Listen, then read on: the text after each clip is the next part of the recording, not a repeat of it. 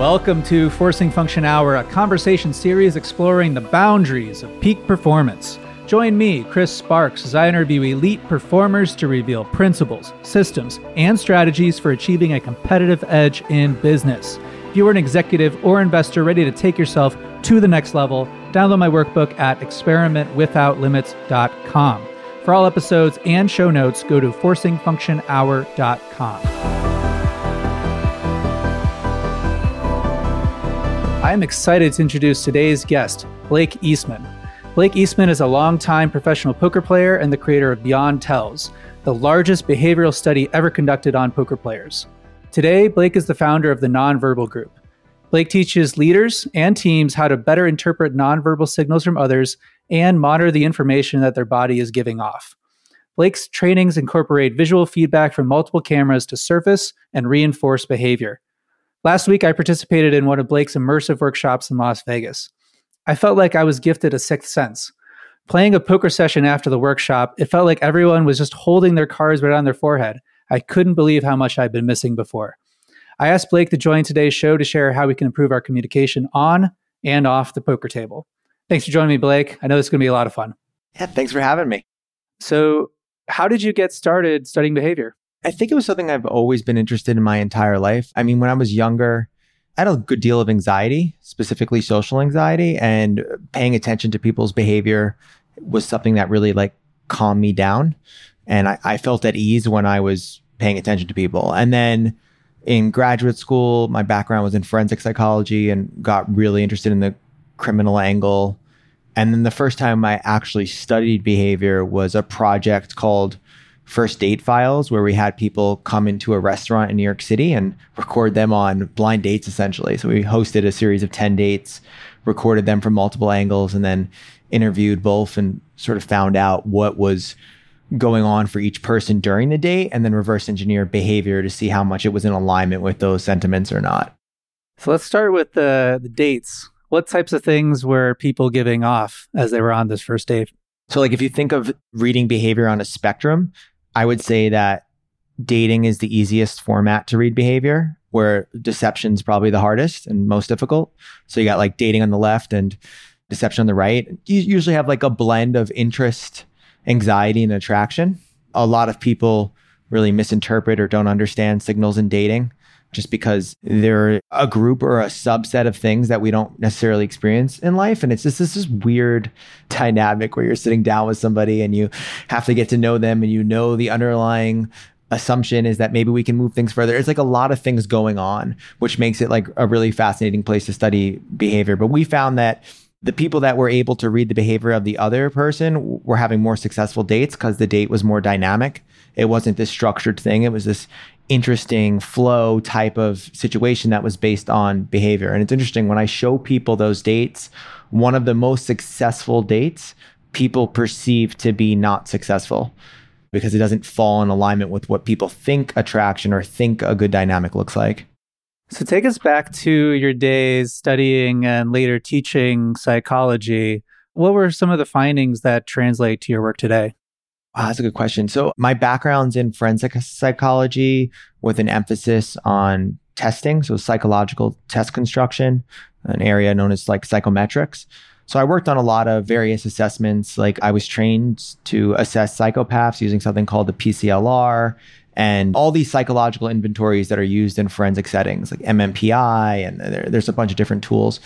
And a lot of that became really interesting. Some of the methods that they use, I found quite groundbreaking. A lot of personality assessment, in my opinion, this is a much larger discussion, but the whole world of personality assessment I find is flawed in a lot of ways. But there were certain cool approaches, one's called this thing called empirical keying procedure. And it's this really cool method of creating a test by asking a population how they agree about certain things. And then when people are malingering or lying, they can see when it's sort of out of alignment.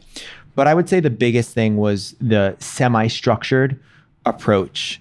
So a lot of these inventories sometimes are semi-structured in the sense where there is a structure, but then you're able to go off that structure and ask the things that you want to ask to get more details. And I've always thought that a foundation of a lot of the work we do is a semi-structured approach. And that's probably been the biggest feedback or takeaway. So you mentioned that part of the early interest in behavior was to feel more comfortable in social settings. Do you find that this has translated? How has your experience of being at a party or at an event changed with this new knowledge? I don't experience really any social anxiety anymore. It's a thing that's definitely left in the past. I will tell you the nexus or the shift was when I started teaching psychology at CUNY. I started teaching psychology at 21. I was like an adjunct professor, and I left that class feeling like a different human being almost. And I think what happened is because I talked about social interactions and social dynamics and I was leading workshops and classes on it, it allowed me to step into this role of like social confidence and social power. But like, yeah, I think my 14-year-old self would be pretty shocked in terms of the direction that I took in life. Like I was quiet and just not shy, but just more quiet. And now I don't shut up. So it's a big difference. What are the types of things that you pick up on that others might miss when you're in a social situation? Oh, wow. I'm so hypersensitive to people's behavior that I think if people were to see inside my head, it would almost be like weird or creepy. Like it would just be a different level of awareness than most people are used to. It's kind of what I do for work and what I do for life. I think the biggest difference is I've trained myself to notice and not judge. There's probably more cognitive empathy than people realize. So I'm not saying like, oh my God, this person is X or this person is Y. I'm just noticing. So I'm seeing people as people who are performing these certain behaviors and then trying not to get messed with by those behaviors. So if somebody's a little bit rude to me, I'm not seeing that person as a rude person. So separating the person from the behavior just allows me to maintain a lot more power in social dynamics where it's sort of hard to get to me. And I've had to do this in my executive coaching career and leadership work and all that stuff because I deal with tough personalities sometimes. Something that really stood out to me through taking the Beyond Tells immersion of how often we're interpreting social signals through some narrative of judgment, that we already have a predetermined notion of who someone is, and that immediately colors everything that we see. So this almost spiritual pursuit of being able to observe cleanly without this narrative bias. I'd love to hear a little bit about how you become sensitive to these narratives that you have about a person so that you can see them more objectively. Yeah, I call them social frictions, right? Like these narratives that we create for certain people. And it's quite fascinating. It's one of these things that's fundamentally impossible based on just how the brain works to completely reduce. They're always going to be there. So the trick is not saying like, oh, I don't, like I do it all the time. Like I'm like, oh, this asshole right here. Or I'll say something, but then I pull myself back and try to understand why. So I have a couple of, I think noticing what your triggers are important. And you could think of somebody's triggers on a spectrum where certain people they're instantly repelled by for whatever reason, whether it's not trusting or not finding them value or not finding them interesting. And the other side is certain people that they're just immediately attracted to. I think both of those poles are a very useful inquiry. Like you should be going down those rabbit holes. And usually what I'll find in having so many conversations with people, there is some truth to this notion that if you don't like something, there's something that reminds them about you. I'm a pretty big believer in that. In my own life and working with executives that are, or just a wide range of industries, people being like, no way, no way. And then we dig deeper and deeper and deeper and find that like, oh yeah, like you have an insecurity about that and they're coming across that way and so on and so forth. And then the other side, for a lot of executives that are in business deals and maybe even poker players, just sort of understanding why do you trust certain people and not others? Because it's not that they're necessarily trustworthy or not trustworthy, especially if you've just met them. It's that they pass some preconditioned behavioral lens of what it means to be trustworthy socially. And you want to look out for that as well. I talk about this quite a bit where like I'll listen to somebody on a podcast and they're really enthusiastic and they're really getting into it. And I'm just loving the conversation. And I have no reason to not believe them because they're an expert in their field or so on and so forth. But like, I have a very nuanced understanding of like a certain area of psychology and neuroscience and communication. Like those are the worlds that I play in. And then they'll like enter my world and they'll start talking about something. And I'll be like, you just spoke so emphatically about something that I know to be not true. And I've been working on not like completely dismissing those kinds of people, because everybody's going to do this at some point or another. But I do believe that this is a little bit of a problem in society, where people, especially on the internet, get really good at talking about one area and then they sort of step out of their areas of competency and talk about everything. That's what we saw with Beyond Tells. Like, a lot of body language experts will talk about poker and have absolutely no idea what they're talking about.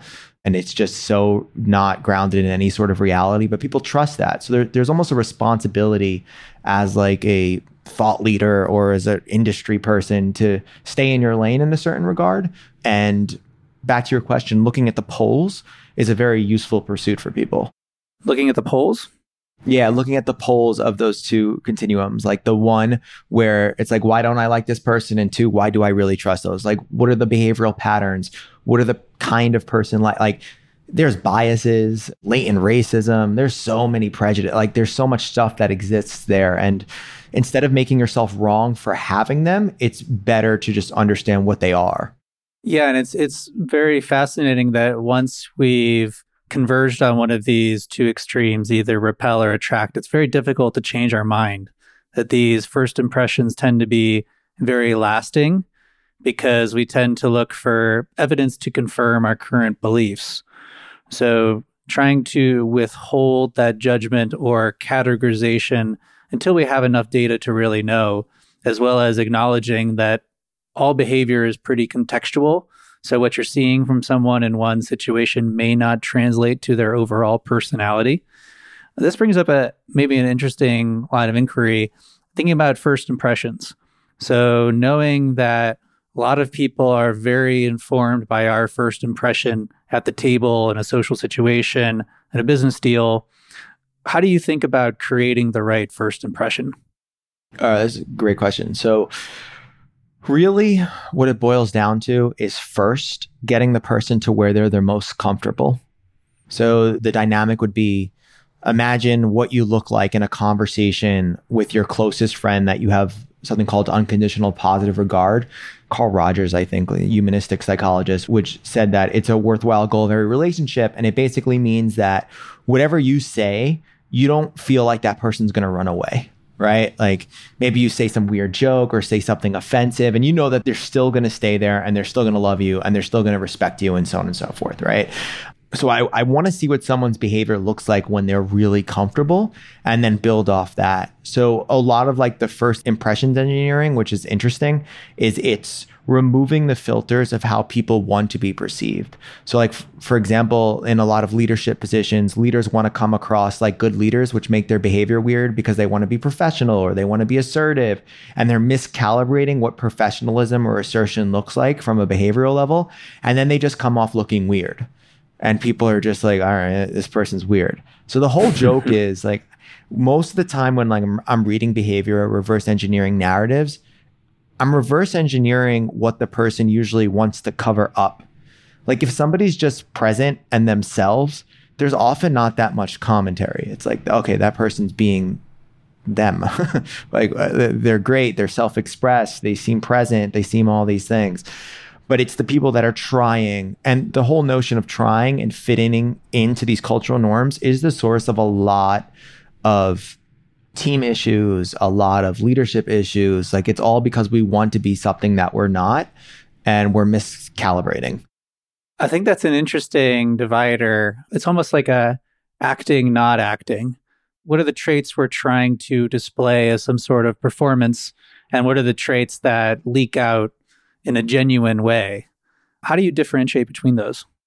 Well, that's a great question, because there's acting and not acting. And then there's probably like variations of what acting is, right? Like, so one of the more interesting things about a world-class actor is that they're able to understand the nuances of behavior and social norms and facial movements so much to the point that you sit in a movie theater and you become convinced that that person is that person. Like, that's wild. And that just shows you absolute mastery over their impact of their behavior on others. Like, the best actors, there's no one better than that. Like people will say politicians, it's not true. Politicians are sort of like masters of concealment and maintaining a certain status quo. But the best actors in a lot of ways from a behavioral perspective could probably be phenomenal leaders because they're able to reverse engineer what is the perception of society and how do I fit into that role. So, I mean, I do believe that for some clients, like, acting is a pretty good skill set to have. And it's something that, unfortunately, it's hard. Like the leadership dynamics and the social dynamics are extremely complex. I make the argument they're one of the most complex things in the known universe. And I wish I could tell everybody just to like be themselves and be free and be self-expressed. It does not really work like that. Like you can't show up at a team and just be yourself. Like you have to understand the landscape. You have to understand the norms. Like, and the reality is I've worked in certain organizations that are straight up like Game of Thrones. Like that's what it is. And the people that are unable to navigate that are at a massive disadvantage. So I want to take this to the poker table. And something we talk about here is that the poker table is just a great sandbox for understanding human behavior, where because of the stakes involved, because of the pressure, because of the rapidly changing dynamics, we can observe lots of aspects of our own behavior or the behavior of others that we might not pick up on off the table, but that the same patterns are repeating across. And I know in a former life, you used to be pretty skeptical about the existence of tells. But what do you think changed your mind? Our study. So like you'd think everybody's like, oh, it makes so much sense. It doesn't really make sense. Like when I was actually playing poker, I didn't believe tells had any value at all. I thought a lot of the stuff was straight up silly. I was like, nobody's sitting at the table with a steeple. Like people don't do these kind of things. Like, what are you talking about? Right. Like, and like these little things that the poker community hears. And then I did the first study of Beyond Tells just to sort of, it was supposed to be just this 3-month thing where I was like, it'd be so useful to actually like watch behavior in an uninterrupted view and sort of understand what's going on there. And then as we started going down the rabbit hole, it was like, oh my God, there actually is something here. Like I never thought there would be this much here. And that led to the interest. And we use this thing called grounding theory. It's a research methodology where you don't have a hypothesis. It's where you just go in and you basically create a method for labeling and coding data, and then you see what the data provides. And that's kind of what we did. So when you're at the table, presumably there's some players who are giving off more tells than others. What types of things are you looking for to say, this is a player I definitely want to pay attention to?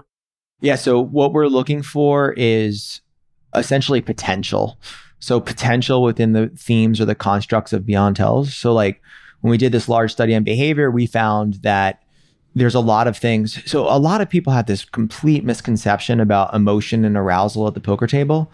Like emotion and arousal are like one of the hardest things to reconstruct. Like it's very, very, very difficult to understand it. So what we're looking for is behaviors that are connected to a thought process. So for example, like the fact that a player that has a marginal hand and is like, all right, I could play this, like why not? And they have an arch and a sort of style that we call cavalier to the way that they bet. Versus when they actually have a really strong hand or hand on top of their range, they're going to be more deliberate and more straightforward. And one of the things is we've been able to validate this in players in our study and in like the super high roller and other poker sort of landscapes over the course of years of play, so that they're doing the same thing. I mean, I've had people, this is kind of crazy. I've had people in the first Beyond Tells study that came back and played in the third Beyond Tells study. And despite me telling them all of their tells, they still did the same thing. Because it's like a process that's ingrained. And these patterns are hard to sometimes reduce. People would be surprised. But it's not all of the things people think it is. It's not the breathing. It's not the poker face stuff. It's a lot of movement inside the hands. It's a lot of mechanisms, what we call of concealment. So it's not the emotion. It's the mechanism a player uses to conceal the emotion that's the tell. And getting a little bit sort of carried away here theory-wise, but like the reason why that's so important is because that's part of a cognitive process. So it's like, oh my God, I'm bluffing in this spot. Let me not give off as much information as possible. So they become still. Where in another hand, they've got value and they know they're winning. They're still, but they're not as still as they are when they're bluffing. And the way you pick that up is through like hyper changes in eye direction and gaze direction. And listen, some of these things, I don't really know the mechanism on why. Like I know they're concealing. I don't know why this is the way that it is. I mean, I found tells in poker players and discussed it with them and they don't even know why. I don't know. Like some of this stuff is just unconscious and some of it is like, oh no, I do that because of X, Y, Z, A, B, C. So it's a fascinating world. And I think what's so cool about poker over every other area in human behavior is poker is one of the few places we have ground truth. So every single hand a player plays, they have an actual hand that we could connect behavior back to. Whereas if this is an interaction, like imagine anybody listening to this, I could probably determine with a high level of accuracy if you like someone or don't like someone based on the first 10 or 15 seconds interacting with them, right? But I need this like massive sample. What am I do? Follow you with the camera everywhere you go?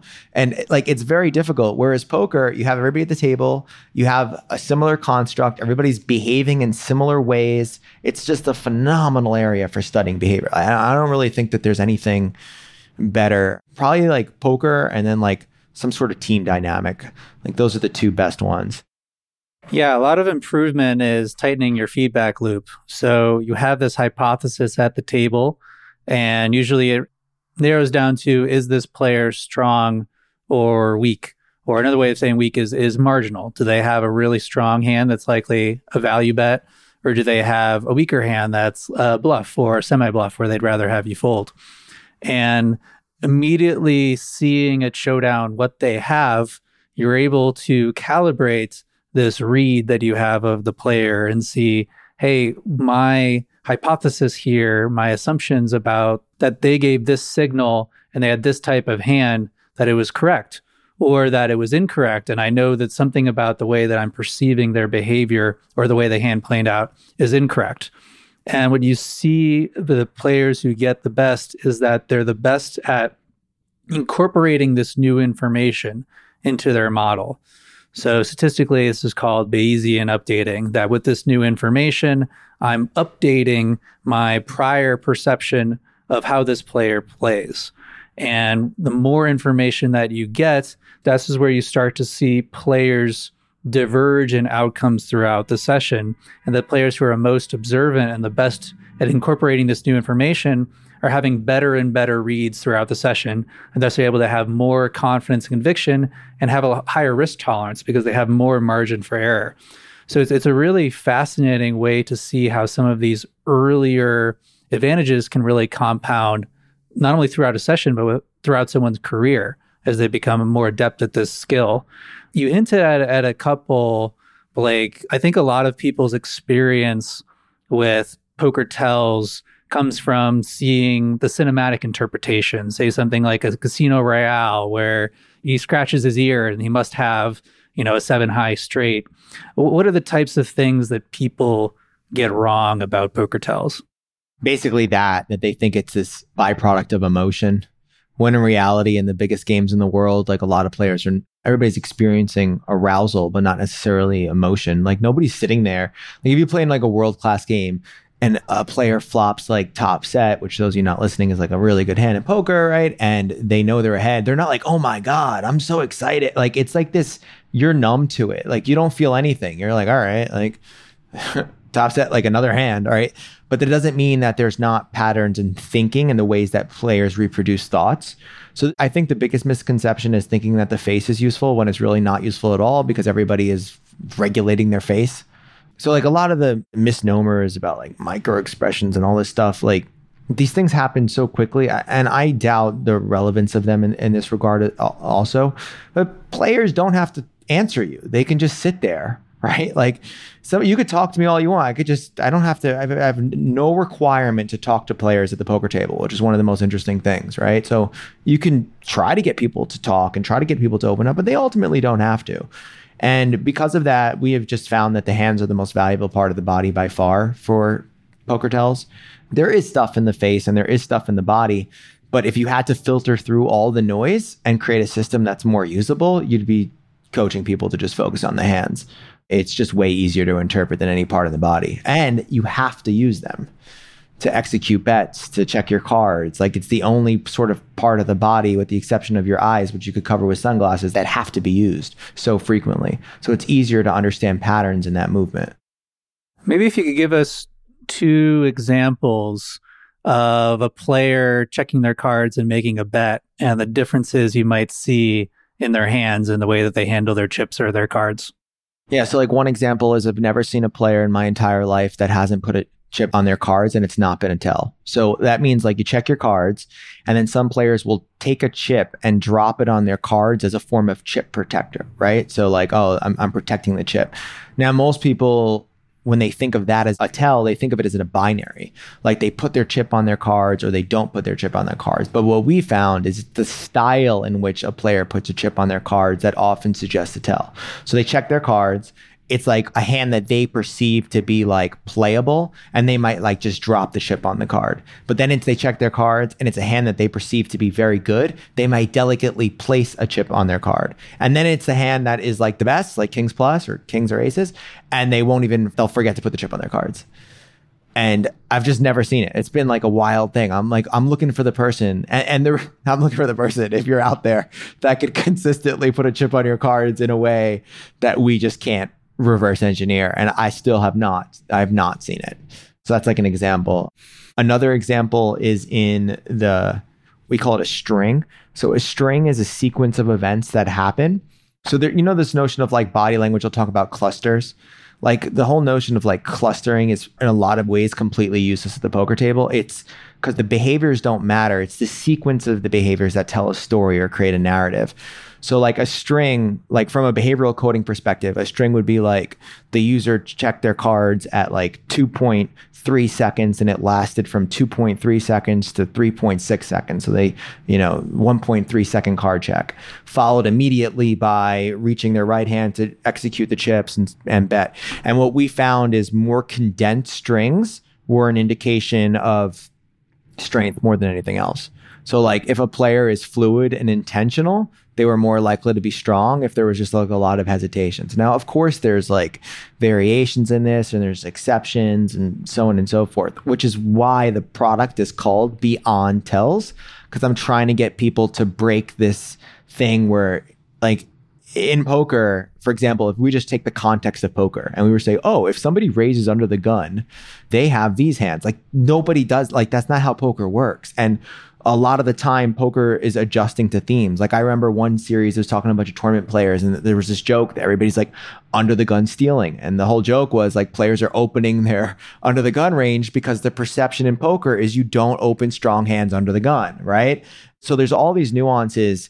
And poker has evolved that way, but people's understanding of behavior has still been left in like what I consider to be the Stone Ages. So that they view it from such A to B relationship or causal relationship. And it's just not the case. Like behavior is infinitely more complex than the thoughts that are involved in poker. Like the amount of decision trees, like I don't get, like you look at like GTO and you could solve for like every single bet structure. Like solving for every single movement of behavior is infinitely more complex because there's just more behavioral data.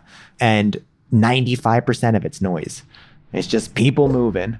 But we're such meaning-making, narrative-making machines that we like to make meaning out of these things. I mean, I was with the player right today. I was testing a player. I had him watch 6 games. I had 6 players and 6 players. He did really well. He got actually 10 out of 12 right. So I'm like, all right, like in 60 seconds, use the Beyond Tell system. But one he got so wrong. He's like, oh, this player's like probably amateur, doesn't play that much, and this player's like just entering the super high roller field and like playing the biggest games in the world. And it's like, interesting, why'd he get that wrong? Because that player's behavior was in alignment with the perception of not being experienced, but he wasn't experienced live. He was a super experienced online player who just looked a little bit weird on live.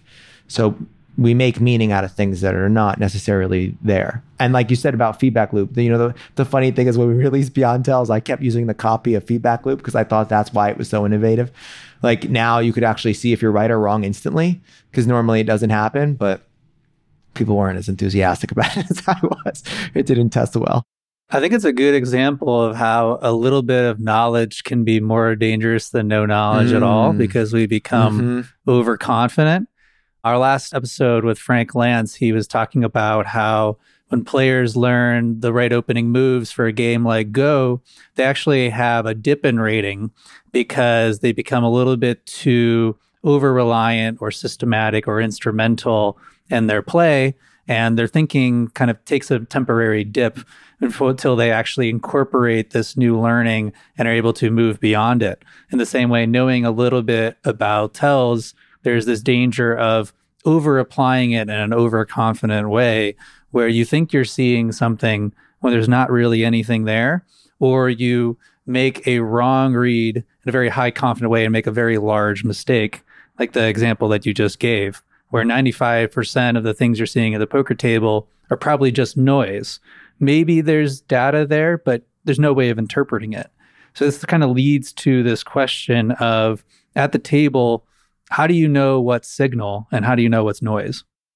Yeah, so basically, through the frameworks that we've created, you're able to, that's why the hands are so useful. You're able to see what signal because you're able to verify the feedback loop so much quicker.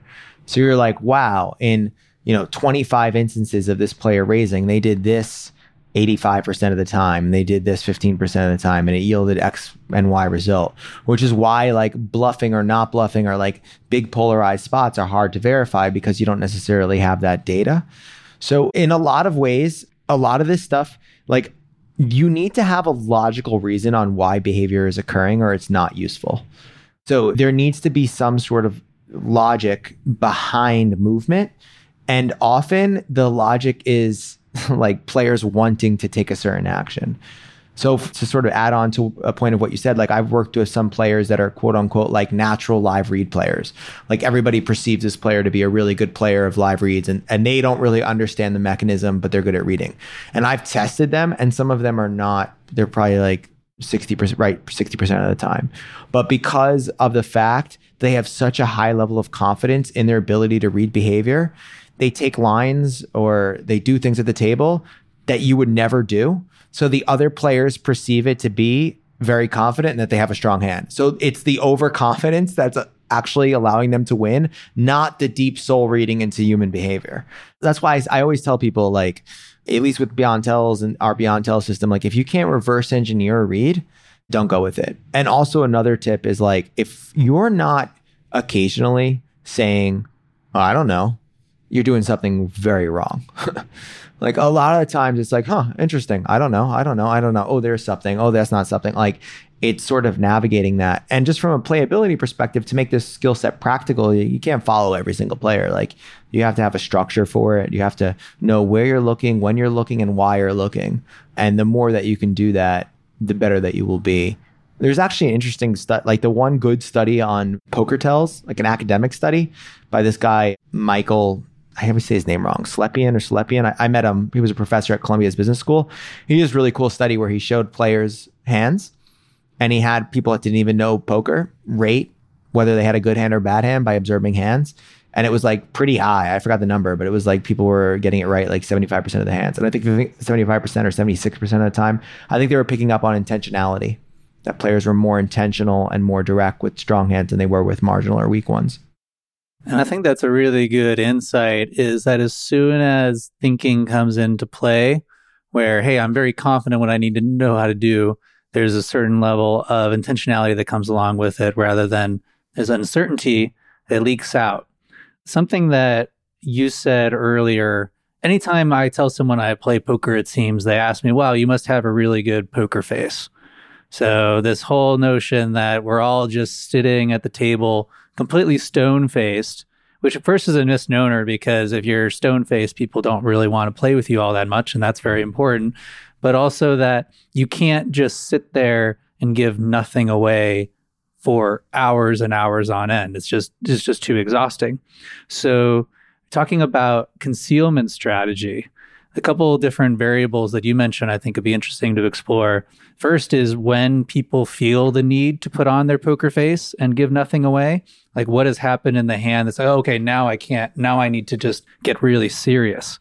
And the other, that there's different levels of stillness, that there's just, I'm not even blinking versus I'm relaxed, but I don't want to make any sudden movements. So would love to hear you go into what are the types of things that people give away especially when they're trying hard not to give anything away? Yeah. So in a lot of ways, people overcorrect. So this is the joke. The players that dedicate a lot of effort to not giving off behavioral information or being like, let's assume like your stoic poker player, right? They're in fact easier for me to process than the players that move a lot.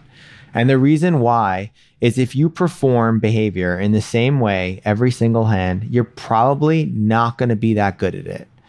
So like in the super high roller, there's like a couple players that like if you showed the average person these people, they'd be like, wow, how are they so still? They're not giving away any information at all. When in reality, when I get hired to break them down, I'm like, okay, good, this is going to be easy. As opposed to somebody who's moving around all the way, because it's less noise to filter and it's easier for me to target where to look at. So for example, like if a player is sitting here, and for those of you listening, I have like two hands on top of each other. And let's say they are always like this in big spots. What I will find is sometimes they'll put more pressure in their hands in certain spots and not in others. Right. So, and this happens for even like the world's best players. Like people think that they're immune and they're just really not, because what they're not realizing is they're dedicating more cognition to not giving something off. And because of that, they're becoming way more still. And it's not stillness that's the tell. It's the intensity of stillness that's the tell. So it's like, oh, I don't want to be called in this spot. And some players just, they don't even have an internal dialogue. It's just stuff that they do and don't realize it. And it gets kind of confusing when you're watching it sometimes. And you're like, is this person really doing that? Like, is this really happening? And it's like, oh yeah. And we go back years and years and years. What's so great about online footage is that you have all that data. And then there's other thing like over calibration, right? So we say there's two kind of concealment strategies. One's everything is fine and one's absolute stillness. So everything is fine is like, they just act like everything is fine, right? And then certain players, they just don't move that much. They just seem to not change. But then players like over calibrate, like they try to show you that everything is really fine. So they'll say things, or they'll like in the middle of a really big spot, like just start taking a drink of water or take out their phone. And you sort of have to reverse engineer like, all right, is this player overcompensating and trying to communicate that everything is fine? Or is this player actually like, I have zero cares in the world because I'm nutted right now and good luck? And that's a puzzle that depends on the player's personality and your experience and so on and so forth. So it's like navigating that world. It gets pretty interesting. And like, I'm still a little bit biased in the sense that the spectrum of players that I deal with is I think this is probably one of my most rare things in poker, in the sense that like I have taught the game to 1-2 players and have worked with the best players in the world. Like most people don't have that spectrum. And I always say like poker moves like an F-14 at the top of the game and like the Titanic at the bottom of the game.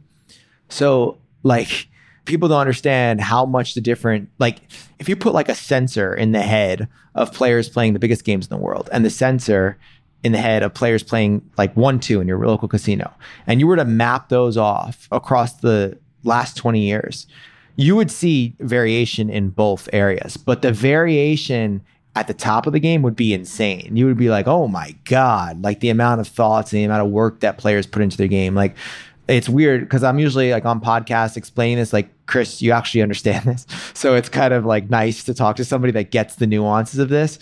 But anybody listening, it's just the amount of work that players put into their game, and with the advancements of GTO and the sims and things that you can do, it's utterly incredible compared to what it was like 20 years ago. But still, at like a 1-2 game, despite all of that, people are still making mistakes. And that's what's one of the coolest things about poker is like, despite this world of GTO, like game theory optimal and like understanding, players are not rational. Everybody's operating within their own levels of what rational is.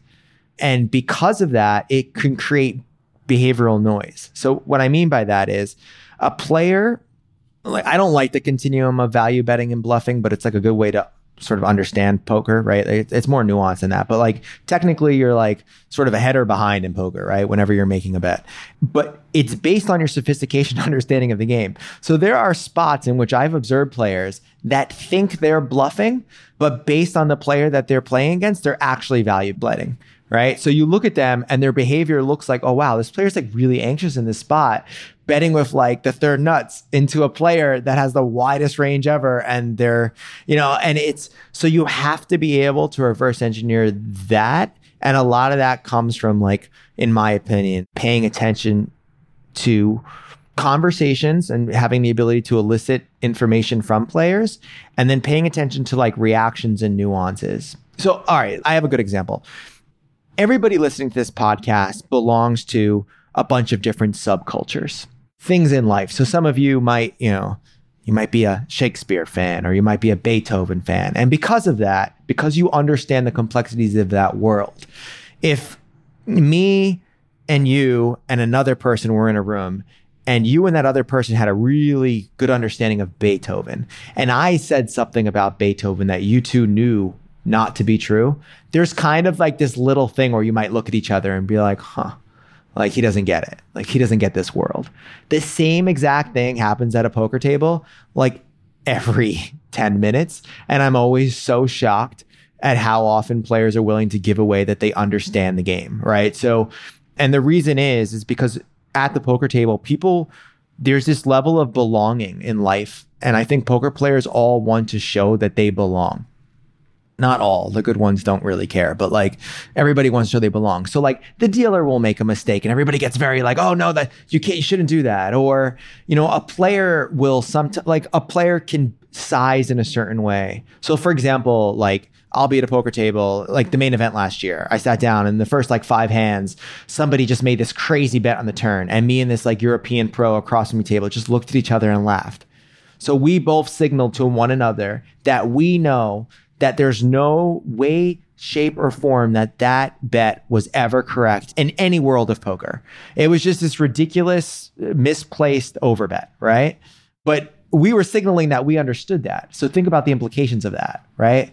Like maybe in a spot, I could overbet him and smirk and smile, right? Like there's these nuanced levels of the game that I think the average poker player does not care enough about. And the players are literally telling your understanding of the game. Like, I mean, literally, there are people at the table that tell you which school of thought they come from. Like, I took a solve for Y class, or took an upswing class, or took a school of cards class, or I took this. And it's like, okay, great. So if you took an upswing class and you took that, like, what class did you take? Oh, I know those ranges. Like, you're able to reverse engineer how a player is actually thinking, or their school of thought or approach. And I don't think people interact socially enough to really unlock that world. And when you do, it's incredibly valuable. So yeah, long rant, but I'm a big believer in that. I think it's one of the most underutilized edges in poker by far. I think if there's a surprising thing that I've taken away from poker that applies to the rest of my life, it's a sense of empathy.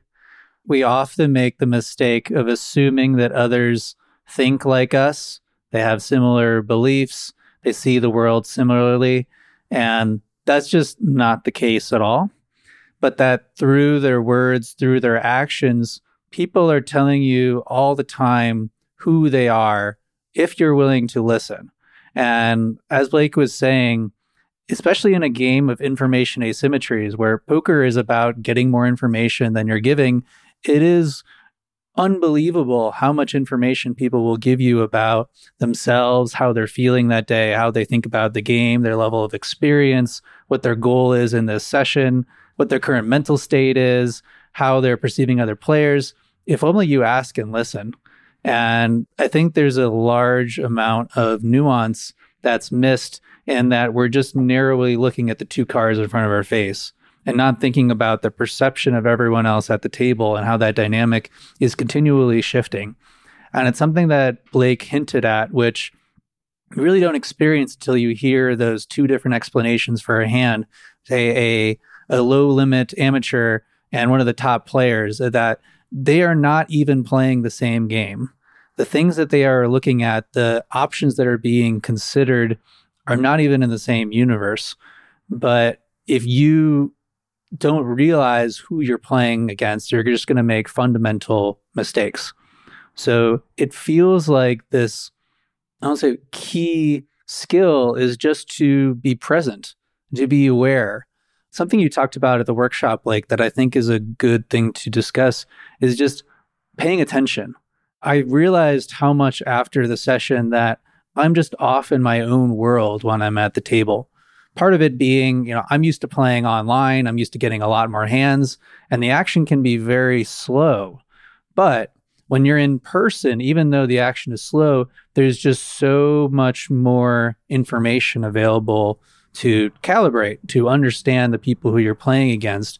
What advice do you have for someone who finds themselves distracted while they're playing, a little bit off in their own head? Like, how do we be more aware, present, paying attention to the things that are happening around us? It's a great question. And I think it's so tricky in the sense that I think, first of all, humans aren't really designed to play maximum levels of attention for long periods of time. Like, if you're somebody who can sit there and focus for 10 hours, you're just this sit out, 4 standard deviations to the right of the bell curve savage kind of person. Like, I envy that kind of thing. So I like to think of, like, first, what things you could control. So certain things like sleep and even diet, like, people don't understand, like, even poker players that eat, like, they choose the absolutely worst foods, like things that are going to cause instability in blood sugar and lead to these like energy crashes and stuff like that. So like, I always assess those things first. And then really it's different everywhere you go, but like, it's why you're playing poker in the first place.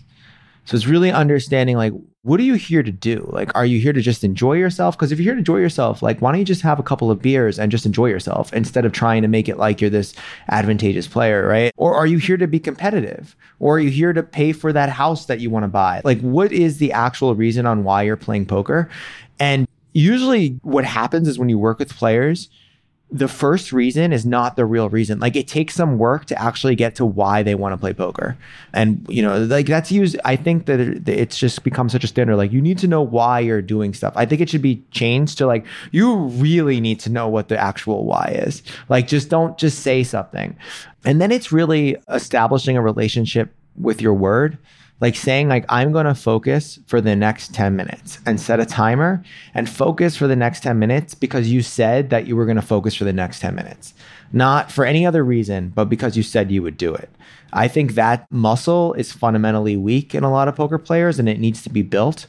So a lot of players will do like meditation and like all these different things that are amazing and things that I do. But at the end of the day, if you could build a relationship to your word, it doesn't matter how you're feeling because you're going to perform, right? And you're just going to step up and play. But yeah, the amount of conversations that I've had with, like, the whole joke is like, I'll take a B poker player who plays a solid B game every day over somebody that oscillates between F and A. Just mathematically, the average is lower, right? But like, I'm going to work with some talented people that just can't get out of their own way. And this is also a function of age. So you want to hear something funny? I'm in the poker industry for like, I guess it's like 14 years now, right? Like, we're owning poker companies. And about 7 years ago, we completely stopped marketing to anybody under the age of 35. Isn't that interesting? Just above 35. And the reason why is there's just a certain maturity, a certain thing that comes from knowing ourselves. Like, a lot of these 20-year-old kids are just basket cases because I was a basket case at that age. Like, you know what I mean? So it's just so much easier to deal with people over the age of 35 that were successful. Like, I would know from the first email whether or not a player could be successful or not, just of the way that they structured their thoughts and how serious they were about the game. And I don't think people do that. So I would say, like, the short answer is, like, develop a relationship to your word and find all the environmental factors that break your ability to maintain focus. Like, the amount of people that bring their phone and just play on their phone all day, it's crazy.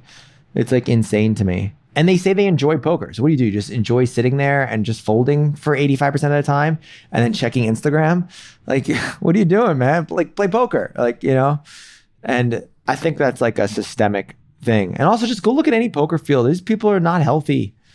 Like, they don't have good habits. They don't have good routines. They don't have good, and that stuff's really, really, really important. Yeah, I think about it as creating the conditions for success of what can I do off the table to maximize my odds of success on the table. That's really how I approach performance, is how do I get my best self to show up? What can I do ahead of time to feel prepared, feel energized, feel inspired? I like that you said pick a length of time to be present and just set a timer. think this set a timer is one of the most underrated productivity strategies. Is I'm going to do this one thing for this amount of time, and setting the timer is the hardest part of that, is just to reduce all the other options. So the intentionality goes a really long way. I'm getting this image of these two different poker games. Maybe those listening can have this image with me themselves. So the first game, it's a bunch of guys wearing headphones. No one's really talking. Everyone's really serious. Feels like everyone's very focused. There's just not a very fun atmosphere. It's more serious, hey, we're all here to play. And the second game, maybe there's a lot more talking. People are showing their cards after they fold. There's a little bit more of a community aspect. So those who are there to have fun are more likely to stick around because they're having fun. And there's a lot of information being shared, maybe some playful needles. And this is just presumably a much more enjoyable atmosphere to play. And it feels like one of these meta skills of playing live poker is adding value to making the game fun and enjoyable to everyone. This is one of the biggest shifts that I think I had to make. Was I came from an online background and I just wanted to give nothing away. I just wanted to execute my strategy and don't need to talk about sports or whatever else is going on. I just want to do my own thing, and realizing that everyone has a role to play at the table, and that being social, being someone who's fun, being someone who adds value, not only makes you more likely to be invited, but also can help your expected value at the table as well, because of the information that people are giving off, which you can use. So I've seen you in action. I know like how good you are at this. I would love to know a couple tips you have for just making your poker game more fun. First of all, there is multiple games going on in the game of poker, which a lot of people don't get. So, for example, like there's been times where within the first 30 minutes, like I take this crazy line, like this something that you never do. And like me and my friend always contemplated this. Like if you get invited to a home game, does it make sense to just triple barrel the first hand and show no matter what? And that's basically like, so you run a crazy bluff and everyone sees it. Everyone sees it, and you just whatever hand. And like if everybody folds, great, you make some money. If you get called down, it's great. And what a lot of people don't understand in poker is most poker players are playing one game, especially like online players. They're playing like the maximize EV game or maximize their expected value. So they're making these decisions that over the long run make them the most amount of money. And when you're playing or get invited into a live game, you're now playing a very weird game in the sense that you're trying to maximize your EV, but being a player with such a significant edge, you want to be invited back, right? So it's this notion of you're maximizing for game access. Like you want to be invited back. You want to be able to play in these lineups. You want to be able to do all that. And that requires you to do a lot more than just take money off of the table. Right? It requires you to be the kind of person that adds value to that dynamic. And I really think that there are so many different ways, and I've seen and have helped players add value in so many different ways. Add value could be telling cool stories, right? So like I had one really high level poker client that I worked with, and I was like, listen, these people want stories. So let's cultivate your, 8 stories about the DGen poker story. Everybody wants to hear these things. And you teach this sort of mechanism where storytelling is probably one of the most effective communication thing. Like there's nothing else compares for a wide range of reasons. It's like people let their guard down with stories. People see themselves in your stories. Like I could talk about this for days, but basically it's so easy to tell a story because somebody could say something and you can just go, oh, that reminds me of a story, and just leap into a story. And like the connection could be kind of weak, but people don't really care. It's like, oh, this is interesting. So all of a sudden you become this player that's good, but you know what? The value that they provide is, oh, they were just telling me this story of when they like bluffed Phil Ivey in this crazy spot, and like they know all these people. Like, so that's one sort of added value, right? Like, but the other value is like you could connect them to other games. You can help them. You could bring alcohol and drinks. You could provide experiences. And I think a worthwhile pursuit from everyone is knowing their value and then knowing how to communicate that value to a group of people. That is the edge that is required in these games. So like even in the games that I like played when I was younger, like everybody knew I was one of the best players there, But a lot of the people there, like, they saw it as like almost like a father-son dynamic with me. They would give me like feedback and give me advice. And like some of their feedback was stupid. Like it was really bad feedback and really bad advice. But like I was like, yeah, no, that makes a lot of sense. Like, thank you. Like, and they liked that dynamic. And like, I'll tell you a story. So we all went out to drink at this, what's the name of the alcohol place in the Plaza Hotel? Anyways, it doesn't matter. But like this, we all drink. It's like 8 of us were drinking and they're ordering like bourbons and this bill was going to be insane. So what I did was I went to the bathroom and I got the cocktail waitress. And at that time, like I had a Bank of America credit card that only had a $1,500 limit on it. And I said, listen, like I want to pay for whatever it is. This card only has a $1,500 limit on it. So whatever it is, I'll pay for it cash. But just please, if it gets declined, don't come to the table and say it's declined. Like I'll come back, right? So at the end, everybody's getting ready to go and she comes with the bill and the bill was like, I don't know, $2,100 or something like that with tip, right? And she gives it to me and she was like, he took care of it. And that one little gesture, do you have any idea how many times people brought up that story of how Blake bought everybody drinks? Because they all knew I was the poorest person there, but I did something for them. And I wasn't really even being, at that time, to be honest with you, I think it was out of a sense of my own self-worth issues.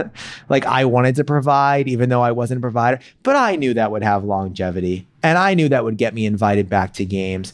And I think too often people, this is a life lesson, too often people focus on the immediate gratification of EV instead of really understanding the long-term value of a social interaction. And the thing is, you could directly measure like the ROI of a spot with like a simple equity calculate. Like you can do that. You can say that this makes money X amount of the time. You can't measure the ROI of a social interaction. It is very difficult to sort of understand how those connections. And to be honest, like to this point, when I started the Nonverbal Group, people were like, how are you like at 25, like consulting at this level? Like, how is it possible? It was from the poker game.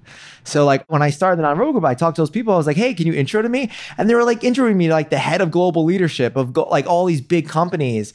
And they were like, okay, we'll work with you because the COO recommended you. And it really accelerated my career. I never went through an RFP. I never submitted proposals. I just got gigs because I knew people. And I was never in a million years planning to do that, right? So it's too many people don't understand. And this is just the value of people. Like people are so like, we're too scared of people. We're either too scared or too like this person won't add value. All right. So one of my favorite add value stories. I went to Running of the Bulls in Pamplona, Spain when I was like 21, right? It's this crazy thing, which is, it's kind of messed up and I wouldn't do it again, but I didn't know what it was back then.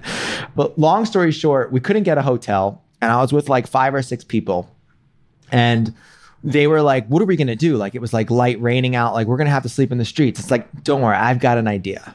And they were like, what's your idea? I was like, don't worry. So at like 5 o'clock in the morning when everyone's tired, I walked to a bank, I took out my ATM and I curled up beneath an ATM machine. And everybody was like, how did you even come up with that idea? And the story was when I was like 17 years old, I was in the corner of 34th Street at the old Citibank. And there was this homeless guy mumbling and frustrated that they put a security guard inside the Citibank. And I was like, what was that? And he's like, this is bullshit. And he was cursing about it. And I was like, what's bullshit? He's like, I used to live there, man. And I was like, oh, that sucks. Like, that really sucked. And it stuck in my head. And I was like, look, the ROI of that social interaction from that homeless person, like, gave me this edge in this weird lineup, like 4 years later in my life, right? So I really believe in that. Like, people have so much value and you should be mining for that value instead of just cutting them off or finding them not interesting. So much gold there. I'm really into decision-making frameworks and thinking about when to pick one option over the other. And something I've seen over the years is that the option that optimizes for the long term is almost always the right decision.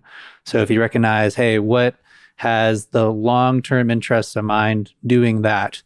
And really good illustration of you don't know how things will return to you and giving it away without expectation of return. So thinking about everyone that you meet as a potential friend, collaborator, ally, and having that approach creates conditions for that possibility. I think this is a real good transition as we talk about being sensitive to social dynamics, to talk about how you translated this work to the professional world. something that I really respect about you is that you've taken all of your experience from understanding poker and behavior in that types of context and use that as a sandbox to demonstrate how all these patterns are occurring within teams and organizations. And these same dynamics are playing out in terms of people are communicating how they feel about others, or signals are being misinterpreted by others, and everyone's kind of extrapolating off of that. So I'd love to hear just briefly how you see these types of patterns play out within a business context. Yeah, I mean, if poker was interesting, business context is like, I don't even know how to describe that one. All right, so let me give you an example. Okay, so I've been obsessed with this. This is a really cool thing. So if I were to, me and you went out to dinner, we know each other, we've talked to each other, so on and so forth. If all of a sudden you said something like, hey, Blake, podcast was great, would love to catch up when I'm in Austin next time, right? And I answered, sure, period. What would you think about that? Would you make meaning out of that? Would you think it's not a problem? Like, what would you say? I would interpret that as, maybe Blake isn't super psyched for me to roll through Austin. And maybe if I do come, he wouldn't go out of his way to see me. Okay. So we would call you a contextual. So what I've been working with teams, I've been finding that there's two kind of people. There's contextuals and there's literals. So contextuals make meaning when there's a lack of information. Literals just see, sure, he wants to go to dinner with me. And then within contextuals, there's variations of how much context people create, right? So like, I believe that a healthy dose of contextual sourcing is very valuable. But some people will stress and agonize for weeks about the fact that somebody just said sure to them. You know what I'm saying? So you're right. So that's not you. But when in teams, one of the most fascinating things I've seen is, wow, you've got these 8 people working together. 5 of them are contextuals and 3 of them are literals. And then I'm running the team offsite and I predict with a high level of accuracy what the tensions are going to be. And they're like, how do you know? It's because the contextuals and literals are interacting. So somebody writes, a whole paragraph and someone goes, yes. And then I asked the person, like, why were you rude? Rude? I said, yes, I'm doing it. Right? So like, I recently ran an offsite. It was so wild. And I knew this one person was going to be perceived as the problem. And everybody started making comments to me like, you know what? Yeah, Todd is so nice. I'm so shocked. And the reason why is because they predominantly interacted in Slack. And Todd was the one that was like, yes, no, okay, sure. And it's just like a simple example of something that creates social friction inside of a team or inside of an organization. And that's like a simple example. I mean, there are people that have over-exaggerated facial displays, people that have a high level of facial concealment and don't give off any facial information. There's so many examples of these things that create social friction that, like, when I work with the team or I work with the leader, it's my job to sort of figure out the puzzle and retrain and rebuild skill sets. And sort of what I call it is this concept of behavioral leadership, of like using behavior as a mechanism for being a more powerful and effective leader. So let's start with perception. I think similar to image at the poker table, it's really enlightening to see how others are perceiving our actions and creating narrative out of things that might not have any meaning whatsoever. So you gave the example of giving one-word responses, which just might be a communication style, but could be interpreted in any number of ways. How would I become aware of how others on my team are perceiving me? Yeah, ask them. That's the thing that doesn't happen in corporate cultures. People don't communicate enough. They communicate in these freaking silos of like how I should be or how I shouldn't be. Like, you have an onboarding process in which you have like a communication sheet and you say like, these are my triggers and these are the things that, like, you have an actual discussion. Like most of the problems that I have observed in teams are a result of people not communicating or not having the tools to understand how you communicate. So for example, like feedback. Feedback is like discussed so much in corporate cultures. It's like a joke of a thing. But the reality is in order to give feedback, you need to give feedback in a way that person's going to hear it. Right? So like, I've reviewed one-on-ones where it's like, it's comical, man. It's like, so Chris, yeah, so you've been doing great work here, but let's just go over some things that I want you to work on. And it's just like, oh, they're not going to hear you. Like, they're not going to process that. Why? Because you made them wrong in like the first 5 or 6 seconds, right? And I've worked with some very senior managers that like I sit down and I like show them these videos and they're like, huh, I never realized that. And I'm like, really? And they don't, right? And we need to understand the impact of our communication, and then we need to communicate in a way that the person can hear us. Most people don't get that. So most people don't understand the impact of how they communicate. They don't understand that they can come across a little bit abrasive or a little bit rude or disrespectful, and they don't take ownership of that. Or sometimes not even to say that they don't take ownership of that. It's just completely outside of their actual awareness. Like they'd have no idea that they're coming across a certain way. And when I show them on video, they're like, oh, I'm a little mean. I'm like, yeah, you are. Like, we need to work on that. And then it's this sort of whole process. So what we do is this thing called the behavioral 360. So this is the thing. I think a lot of corporate cultures use these personality assessments, you know, Myers-Briggs and DISC and all these different things. And they have their uses sometimes, but people live into these labels, man. Like, I'm an INFTJ and da, da, da, da, da. And the reality is you're way more complex than a 16 trait sort of assessment. Like you're a human being with hopes and wishes and so on and so forth. And our behavioral 360 is designed to we don't really care much about personality. We care about perception. So we're trying to understand how you perceive behavior so that we can give you sort of like triggers and red flags of like, oh, you're going to be bothered by this kind of person. And then on the other side is we're trying to use machine learning and behavioral analysis to understand how the world perceives you. So for example, like what's pretty wild is like, you know, how can I do that? Like, how do I go into a culture? Literally, man, it's like 10 minutes of like, I just got a new engagement just now. And I asked the person, he heard me speak and he was like, I have no idea how you reached that many conclusions that were so accurate in just spending one day with us. Like, I don't understand that. And I was like, well, what I'm doing is I'm sort of creating this source of, it's not what Blake perceives. I'm modeling out how the team is perceiving this behavior.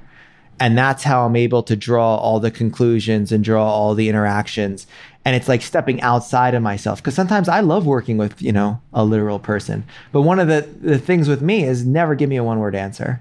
That's a demand. So like if you work for me, you can't give me a one-word answer because I'll make meaning out of it and it'll distract me. If you work with me, you can't come to work. Like if you just broke up with your boyfriend or girlfriend and you came to work and you're frustrated by it, you got to tell me. Because I'm so focused about it in my space. So that's an agreement between me and the person, right? Like, or just go home because that's not going to work with me. And it's part gift, part weakness, but it's the New York City subway station motto is the best thing. If you see something, say something. So every single person listening to this podcast right now, there are probably a set of conversations that you don't want to have because you didn't say something in the beginning. And life is a hell of a lot easier if you just say something in the beginning. So for example, if I said, hey, Chris, you want to meet up? And you said, I wrote a whole paragraph and you said, sure, I would say something. I would be like, sure, question mark, question mark, question mark. Like we had a great time. I would just get to the bottom of it because I don't want to see you 6 months from now at a conference and be like, oh, is Chris, that like, do we have something weird? Like, I just want to get to the bottom of what is it? And you'll find when you approach life like that, it is a hell of a lot easier because a lot of people stay in their head and they don't bring their thoughts into the real world. And also, you know, it doesn't mean be a basket case and be like, you know, there's a tactful way in doing it, but it's getting at the source of what's disturbing communication. And I don't think people are brave enough to go down that inquiry or have the tools to actually do that. I really love the application of ownership here, that people are already making meaning out of your behavior. And it's very easy to dismiss that and say, well, that's not what I mean at all, or that's not the type of person I am. And this concept of ownership is taking responsibility that you can control the way that you are perceived, or at least influence that. And so there's a meta level consideration here of what is the impact that I want to have, and what is the style of communication and presentation that's going to have that type of impact, where you can't control how others are interpreting your behavior, but you can present yourself in a way that they're likely to have the interpretation that you'd like. So taking the outside view, I think this is one of the most valuable skills that we could have as humans. It's one of the hardest ones because if there's anything that's hard to be objective about, it's ourselves. But it's very easy to see something from the outside, like we're giving advice to a friend, or we watch a video of ourselves in a meeting and say, who is that guy? I don't even recognize him. That we can see things from the outside if we have that feedback. But I think we can cultivate that skill in ourselves of thinking, how am I being perceived? Given the empathy that I have for the person on the other side of the room, on the other side of the table, on the other side of the screen, if I do this, how is that likely to be interpreted? And just adding a little bit of space and intentionality before we say that thing in a meeting, before we send that email, can reduce or even eliminate a lot of these communication gaps that occur where people hear what we're trying to say. So I really love that you presented that, hey, having all the cards on the table from the forefront, like, here's what's going on with me today. Hey, here's what I'm trying to do. Here's what I'm trying to accomplish. It takes away a lot of the noise from the interpretation. So it's better to tell someone what you're trying to do rather than have them read between the lines and likely get it wrong. I think the other aspect of this, knowing how you're being perceived, is that empathy, knowing how to perceive others. So being sensitive to that context, to understand what they're trying to get across to you, what they're trying to accomplish, even if their actions say otherwise. What recommendations do you have for clients who are trying to kind of discern some of this nuance in team communication? So first of all, I think an important thing, empathy is a really big buzzword in corporate environments right now. Empathetic leadership or injecting empathy in your leadership style. We're moving to this more like people-focused style of leadership. And I think one thing that people don't get about empathy is that there's two kinds of empathy. I mean, it's funny because when you say things like there's two kinds of empathy, like reality is humans just make up words for things and it becomes like labels. So I always feel weird, but like psychology, like certain areas of psychology will say that there's two kinds of empathy, which is like emotional empathy and cognitive empathy. So emotional empathy in a lot of ways, or at least how I like to perceive it or explain it, is understanding the emotion the person is experiencing, which is not as useful as people would think.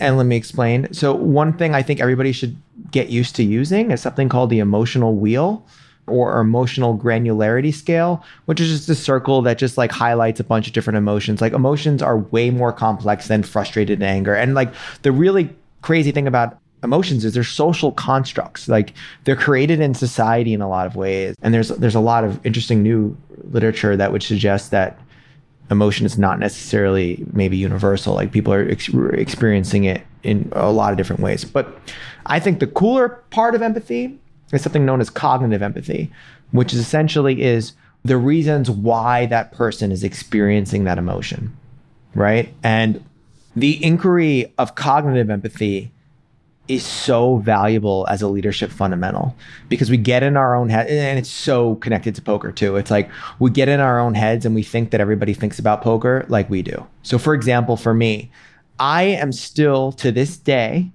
so confused that people want to work for me. I am such an entrepreneur that like when someone talks about their skill sets, I'm like, why don't you just do your own thing? Like you're so like, and I have to keep myself in check and make sure that like, oh, people don't see the world the same way. Like it's still a gap for me because I view it in the lens of like, what's their angle? Like, do they just want to like work for a little bit and get this and leave? Right? Like it's this weird thing in the background. An exercise that I've done with a lot of people is like, if somebody comes across a certain way, we write a circle on a piece of paper and we write like, John was frustrated. And I'm like, all right, take a step back. Let's list all the reasons why John was frustrated. And I'm like, one, like, I don't know, they came late and their car broke down. And the whole point of the exercise is like, if we go for 5 minutes or 10 minutes, it's insane. You just write down all the things that make human frustrated, right? And then you look at the thing and I'm like, all right, of all these things, how many of these things would you also be frustrated by? And they circle all the things that you would be frustrated by. And it's like, have you ever came to work frustrated by one of these things? Oh yeah. So it's like, okay. It's sort of connecting people to the human experience. And a lot of leaders just forget to do that. And one thing, leadership gets brought up a lot, and something that I'm trying to combat is this notion of good leaders and bad leaders. It's one of these things that just it frustrates me. Leadership is one of the most sacred, hardest, and challenging things to do. And the fact that in our society, we like to divide that skill set into good and bad is utterly ridiculous. It's insane to me. And the reason why is if you tell a leader that their behavior is bad, they're not going to listen to you. And if you tell a team that behavior of a leader is bad, they're going to view their leader a different way. So like the way that I like to think of it is like, leadership is this noble pursuit. And the reality is it's a lot about it. It's about alignment. It's like making sure that someone's principles and how they want to come across, if how they want to lead is aligned with their behavior. It's not my job to tell anybody how to lead. It's just my job to make sure that they're in alignment. And, there's a really powerful distinction there. And I've said things to my clients and then have done the exact opposite the next day. Like, this is what it is. And to be human is to have inconsistencies and to have to incongruent it, but it's all about creating that alignment. And that is not just leaders, for people. Like, you need to know what kind of stand you want to be in the world. You need to know what kind of person you want to be. And you need to live a life that's in alignment with that. And I don't think a lot of people have gone down that inquiry. And also, you don't have to be a people person. Like, that's the choice. There's nothing holding you back. And sometimes, listen, I've worked with leaders that have told me, they're like this: listen, Blake, I hate this job. I want to get out of here. I don't really like and it's their company, right? So I'm like, great. Let's be vocal about that with the team. Let's stop this lying stuff. Let's say your job is to exit in the next 18 months, and it's going to be hard, and you're going to learn a lot, and so on and so forth, and get everybody on the same page, and stop trying to act like you're a coaching style of leadership when it's the last thing in the world that you want to do, because it's not coming across as effective for these people. They can see through the bullshit. So alignment and stating what your principles are, and then living that, that's the highest form of leadership, because then people know what they're getting on board for. I love that. I'm just processing here where it's this mixed messages that gets us in trouble, where we're trying to say one thing but communicating another, or communicating something that's not in line with how we actually think and feel and want to interpret. So how can the signals that we're given be accurate to the message that we're trying to send? Like, I think you've shared so much brilliant stuff here, and I think there's a lot that can be applied in any situation, at any table, whether it's a poker table or a boardroom. I would just love to know, for someone who's interested in improving the understanding of their own behavior, as well as being more aware and observant of the behavior in others, what advice would you have them? Where would you want to point them? Record yourself. First thing. Video solves for reality. I just bought that domain too, solveforreality.com, because I believe in so much for that principle. Video solves for reality in a way you have to be disconnected from your perception of things, and you'll be able to learn so much more about yourself. That's why I love working with clients on, I look at Zoom, I look at their meetings, and I'm like, all right, let's break this down. And I think so many people would have so many insights into their behavior if they said, how do I want to show up in the world? And then they watch a video and ask themselves, is it in alignment with that? Right? So one of a framework that I just came up with one of my coaches was that you're either leaving people bigger or smaller. Because I have a tendency to rip apart. It's like I'm very brutal on myself, and I'm more hard on myself than anybody, but I can be hard on people. So they'll say something wrong, and I'm like, this idiot. And I can sometimes dismiss people and make them smaller. And it's this thing I don't want. I want to make people bigger. So I love binary, in terms of decision making. I'm either leaving somebody smaller or bigger. So if somebody comes up with an idea for a company and I know it's not going to work, I could rip them apart and tell them how it's not going to work, but I want to make them and I'm so inspired by your career, I want to leave them bigger, right? So with that framework, I can now look at all of my coaching interactions and ask myself, did I leave them smaller or bigger? And I've looked at some and I'm like, that's kind of a smaller one. It's not like this one. Wow, I really left them bigger. Like, how was I showing up? What happened that made me so, like, why'd I do that? Or well, this person I made really big and this person I made like a teeny bit big. Like, what was that there? And I think the only way to solve for that, especially if you're new to this thing, is video.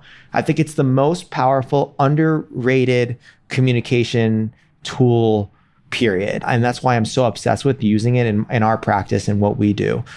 You should sit down with your loved ones and videotape. Listen, like videotape, if there's any mothers or fathers out there, you could videotape your interactions with your kids and ask yourself, is this how I want to be with my kids? Like we used to do this really cool thing. This couple came up to me and was like, can you dissect our behavior as a couple? And I was like, all right, come into the office. So they come into the office and I recorded them have a conversation on this big couch in my old office. And I was like, listen, I'm going to leave for 30 minutes. You're going to watch the video and then we're going to talk about it when I get back. And I got back and they had all the insights. It was so fascinating. Like I didn't have to say a single thing. He was like, you know what? I really don't listen to you. And she's like, yeah, that's what I've been telling you, because you're not able to process it in real time. You need to see outside of yourself. And video is so easily accessible. When I started my company, it was very hard to record yourself. You needed cameras. Our office was bugged. But now you have an iPhone. You could just like set your iPhone up in the middle of a meeting and record yourself and review the tape. Every athlete does this. I mean, this is a known practice. Talk about feedback loops. Like being able to have that video is an incredible method for that feedback loop.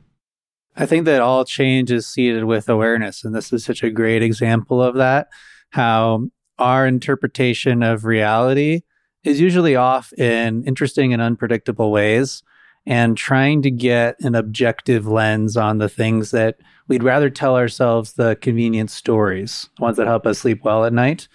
So seeing the video, anytime that I give some assignment that's around objective tracking. So track where your time is going, track your energy levels, track where you're getting distracted, track what you accomplish in a day.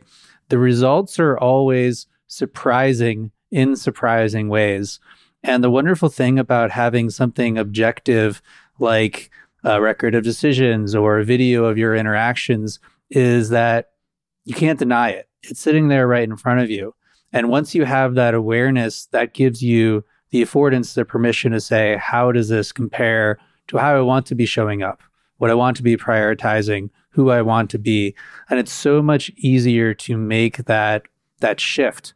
It's just closing the gap between this actual video, this image of yourself, and that image of yourself as you want to be. And what are those differences? How can you start to close that gap?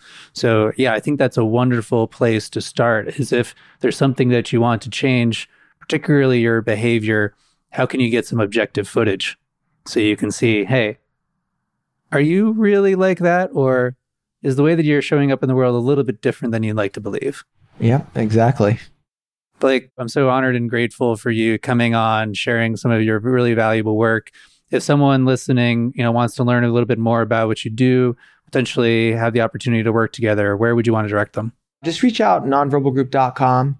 You can check out, we have a newsletter that I send every Monday called The Behavioralist.